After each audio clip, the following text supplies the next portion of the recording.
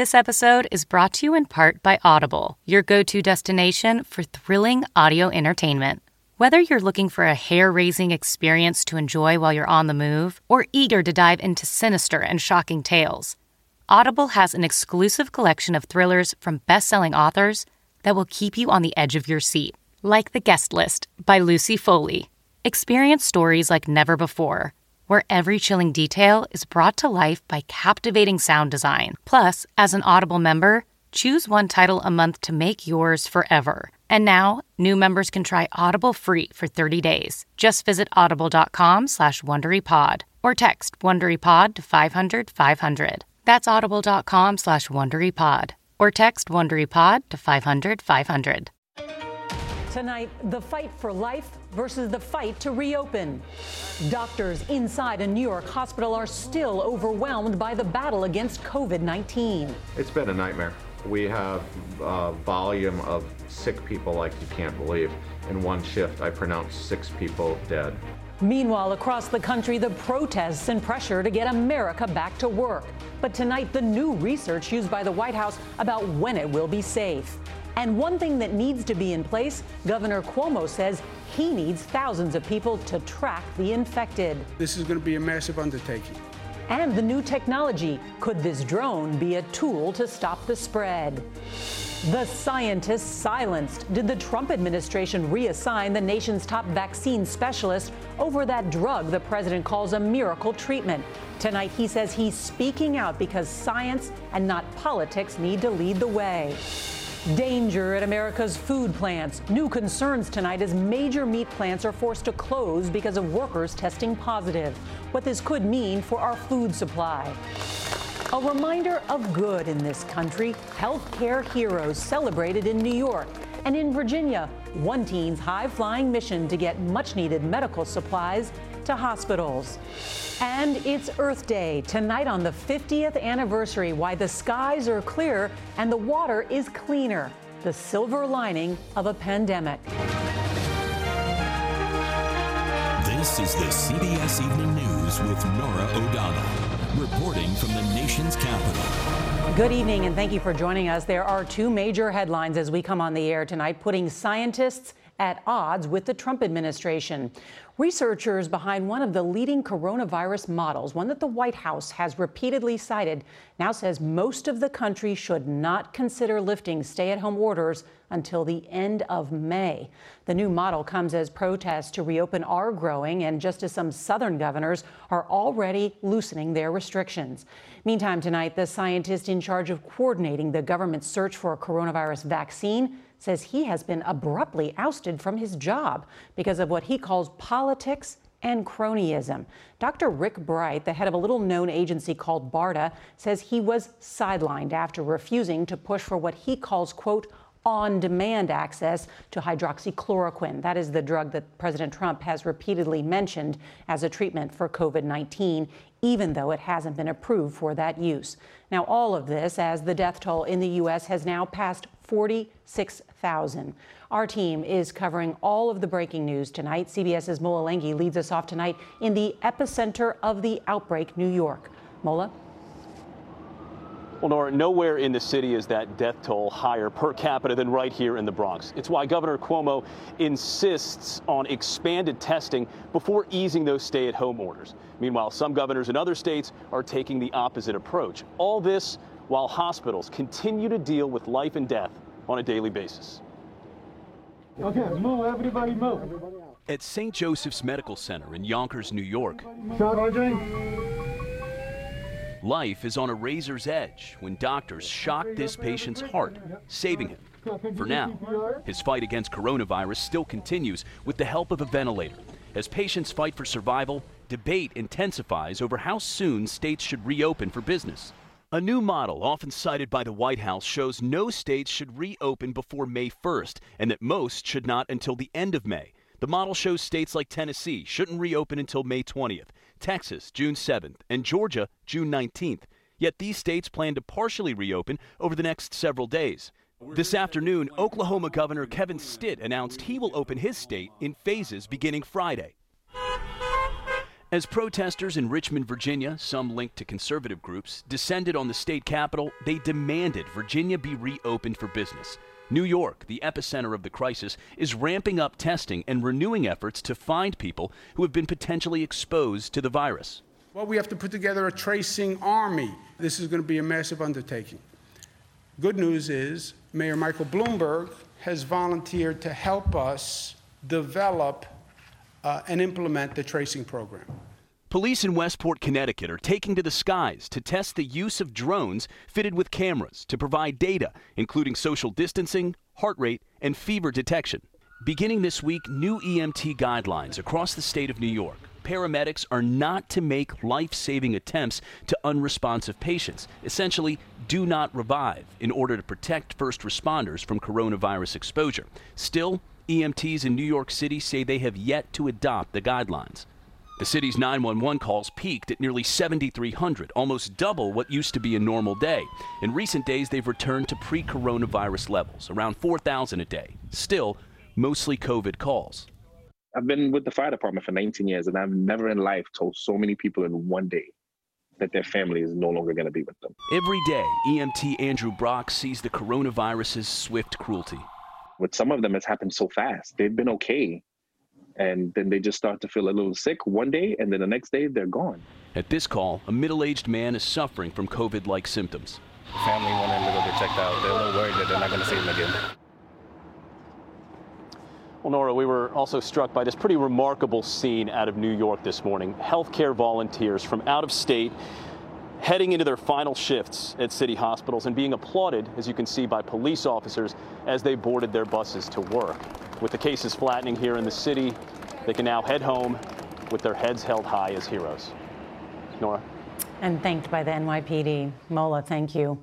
Tonight, the man who led the government's race to a vaccine is blowing the whistle and calling for an investigation.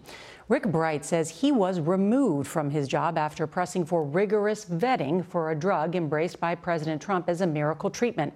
Bright said science must always trump politics. It's all unfolding late tonight, and CBS's Paula Reed is at the White House. Paula? Norah, CBS News has learned that this key official, who spent his entire career on vaccine development, was pushing for more rigorous testing of these treatments endorsed by President Trump right before he was pushed out of his position. The explosive charge came from Rick Bright, who said he was dismissed yesterday after pushing for a more thorough vetting of hydroxychloroquine, a malaria drug the president has pushed as a possible breakthrough for coronavirus. Bright said the administration has pressured me and other conscientious scientists to fund companies with political connections, as well as efforts that lack scientific merit. He added that sidelining me in the middle of this pandemic and placing politics and cronyism ahead of science puts lives at risk. The president has touted the promise of hydroxychloroquine many times, despite questions raised previously by many other health officials about its effectiveness.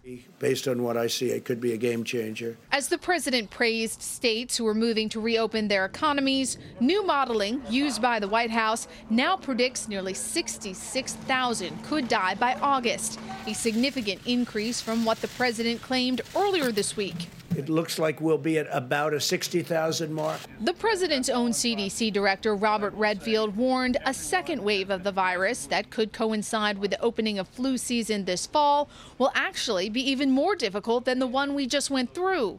Mr. Trump said Redfield had been misquoted. I didn't say that this was going to be worse. I said it was going to be more complicated or more difficult and potentially complicated because we'll have flu and coronavirus circulating at the same time. But epidemiologists agree that a second wave is possible and that it could overwhelm the healthcare system. If we have an overlap of COVID patients, a rise in COVID patients at the same time we have a rise in flu season, that could be difficult for hospitals to manage. Tonight, Dr. Redfield confirmed that quote he gave to the Washington Post was accurate. Meanwhile, Dr. Bright is calling for an inspector general investigation to examine whether this administration is politicizing scientific research. Norah? All right, Paula, thanks for that reporting. And now to California tonight. It is the first state to recommend expanding COVID-19 testing for asymptomatic people in high-risk places like prisons and nursing homes. And there are new questions tonight about the coronavirus timeline. When did the first person die from the disease here in the U.S.? We've got more now from CBS's Jamie Yukas. The news of a COVID-19 death in Washington state February 26th shocked Americans. But now an autopsy confirms a Northern California death 20 days earlier. We had community transmission, probably to a significant degree, far earlier than we had known. Today, Governor Gavin Newsom called for a broader investigation. Well, we've actually directed beyond just Santa Clara, go back as far as December, to request coroner's autopsy to dig even deeper. UC Berkeley epidemiologist Dr. Art Reingold. Do you think that this is much more widespread on the West Coast than we even realized? Most people in California remain susceptible to this infection. So 3-4% of the population may have antibodies, but the vast majority of us remain uninfected and at risk. California has seen a 67% jump in deaths in the last week. The state will now test more asymptomatic people in high-risk environments. I do think we're flattening the curve. Jason Knoll is recovering from the COVID-19 infection he got in early March. I think we're saving lives now, which I think is a good thing. I do think at the time maybe there were a lot of people that should have been taking it a lot more seriously, though. Governor Newsom says the state has not met his criteria for lifting that stay-at-home order. One of them is testing. That's why they hope to have 86 new testing sites up and running soon. Norah? Jamie, thank you. Tonight, the UN is warning that the pandemic is putting the world at risk of widespread famines of biblical proportions. There are growing concerns about food supplies in this country, especially in America's meat industry. An explosion of coronavirus cases is forcing some meat packing plants to shut down. We've got more now from CBS's Janet Shamlian. A major pork processing plant is the latest to close. Tyson Foods in Waterloo, Iowa, where 2,800 workers process nearly 20,000 hogs a day. It comes after an outbreak of at least 180 COVID-19 cases there, and after Iowa lawmakers filed an OSHA complaint, even though the state's governor resisted. We can work with different processing facilities across the state to keep the processing plants up and going. A USA Today investigation found 150 of the nation's largest plants are in counties where the infection rate is spiking, threatening not only workers, but potentially the food supply. Any plant or factory across the country could become the #1 hotspot next week if they do not take this issue seriously. Processing plants can be a breeding ground for the virus because many workers spend their days side by side. This man, who recovered from COVID-19 and asked we not use his name, works at Smithfield Foods in South Dakota. We are very close. We can't use a social distance at that place. Tonight, there is increasing concern about the supply of meat and poultry. The Agriculture Department reports beef production is already down 19% from a year ago. Are we going to be going through a meat shortage in the United States? You know, you may not get the exact product that you want when you go to the store, but I would not expect a protein shortage. And tonight, CBS News has learned that Tyson has closed yet another of its plants, this time in Indiana. And here in Texas, public health officials are now investigating outbreaks at 2 rural processing plants, areas where hospitals and resources are thin. Norah? All right, Janet, thank you. Tonight, a new study lists the underlying conditions that increase risk for coronavirus patients. The top 3, hypertension, obesity, and diabetes. Those are more likely to be found among African Americans, a community where the virus is taking an especially heavy toll. CBS's Jeff Begays reports tonight from Baltimore. COVID-19 has left 2 gaping holes in Sandy Thomas's life. Mommy and Penny are gone. And it's very sad and lonely in there. On March 18th, her 87-year-old mother, Gertrude, was admitted to a Baltimore hospital. Just 5 days later, her sister Penny was too. Both died within days of each other in the same intensive care unit. Are you holding it together? through the grace of God. In Maryland, blacks account for 31% of the population, but almost 45% of the coronavirus deaths. In Louisiana, African Americans make up 33% of the population, but 56% of the dead. Cities like New York, Chicago, and Washington, D.C. also show similar disparities. Dr. Selwyn Vickers says historical inequity plays a role. They are the ones that not only will have limited access to care at times, but also have a high rate of pre-existing conditions. This week, the NAACP sounded the alarm through Baltimore's streets. Wash your hands, wear gloves, and use a mask. The messaging, the public health guidance just simply was not penetrating certain segments of our community. Now, Thomas's 39-year-old nephew has tested positive too. She is pleading for everyone to take the threat seriously. My mother and my sister are gone. They were doing everything they were told to do, and yet it still got them. The CDC is still gathering data on how the coronavirus impacts communities of color. Critics of the agency's response say this lack of data right now is making it harder to respond to this crisis in the nation's neediest communities. Norah. All right, Jeff, thank you. And tonight, our friend Gail King will anchor a one-hour special on BET, our sister network at Viacom CBS, COVID-19, Black America's Fight, followed by Saving Ourselves, a BET COVID-19 relief effort to support communities of color. Tonight, we mark the 50th anniversary of Earth Day.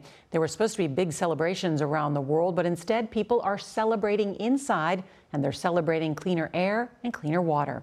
Here's CBS's John Blackstone with tonight's Eye on Earth. On this Earth Day, the out of doors is largely out of bounds. Parks and beaches are closed. Even picnic tables are off limits. I imagine this is a much different Earth Day 50 than you had expected to be. Michael Brune is executive director of the Sierra Club. We expected to see hundreds of millions of people out in the streets. There were dozens of exhibits. In 1970, on the first Earth Day, demonstrators filled cities around the world.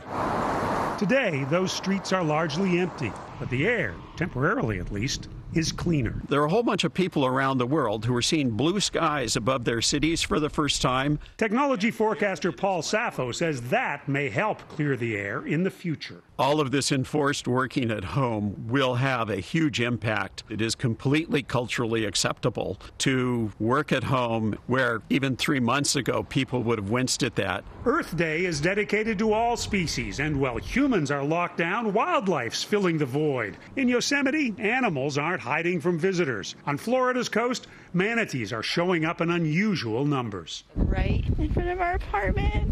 From goats in a deserted town in Wales to lions lounging on a road in South Africa, nature seems to be saying, we can get along fine without you. We all need nature a lot more than nature needs us. Perhaps more than ever, this Earth Day is a reminder of how much there is out there to cherish. John Blackstone, CBS News, San Francisco. There's a remarkable effort underway to airlift vital supplies to hospitals, and you might be surprised by who's in the cockpit. CBS's Chris Van Cleve has the story. It's an airborne mission of mercy by a 16-year-old high school sophomore. TJ Kim is using his weekly flying lesson to deliver much-needed personal protective equipment to rural hospitals across Virginia. What was it about the rural hospitals that jumped out at you? Kind of just how forgotten they are, these rural hospitals that are really in need, and not just the hospitals that everyone wants to help. With sports canceled and classes now online, Kim wanted to fill the downtime by doing something to help. So during the week, he and his father gather the supplies, and every weekend, loaded down with boxes of life-saving gear, TJ takes off. His Operation SOS, Supplies Over Skies, destination on this day, Rappahannock General. It's about 2.5 hours outside of Washington, D.C. It's the only hospital for 35 miles in any direction. Every little bit helps. Kimberly Headley handles supplies for the hospital. She and about a half dozen co-workers came to Hummel Field to cheer the soft-spoken teen who hopes to attend the Naval Academy one day. I just told him how thankful we are and thank you, because I really truly believe as big as his project is, his heart is actually bigger. It's got to make you feel pretty special. Yeah, how I see it is I'm just helping in whatever way I can. A life lesson worth learning at any altitude. Chris Van Cleve, CBS News, Topping, Virginia. On tomorrow's CBS Evening News, strange things happen when people and their pets are cooped up together. We'll have that story. And if you can't watch us live, don't forget to set your DVR so you can watch us later. That is tonight's CBS Evening News. I'm Norah O'Donnell. We'll see you right back here tomorrow. Stay safe and good night. Look around. You can find cars like these on AutoTrader, like that car riding your tail. Or if you're tailgating right now, all those cars doubling as kitchens and living rooms are on AutoTrader too. Are you working out and listening to this ad at the same time? Well, multitasking pro, cars like the ones in the gym parking lot are for sale on AutoTrader. New cars, used cars, electric cars, maybe even flying cars. Okay, no flying cars, but as soon as they get invented, they'll be on AutoTrader. Just you wait. AutoTrader.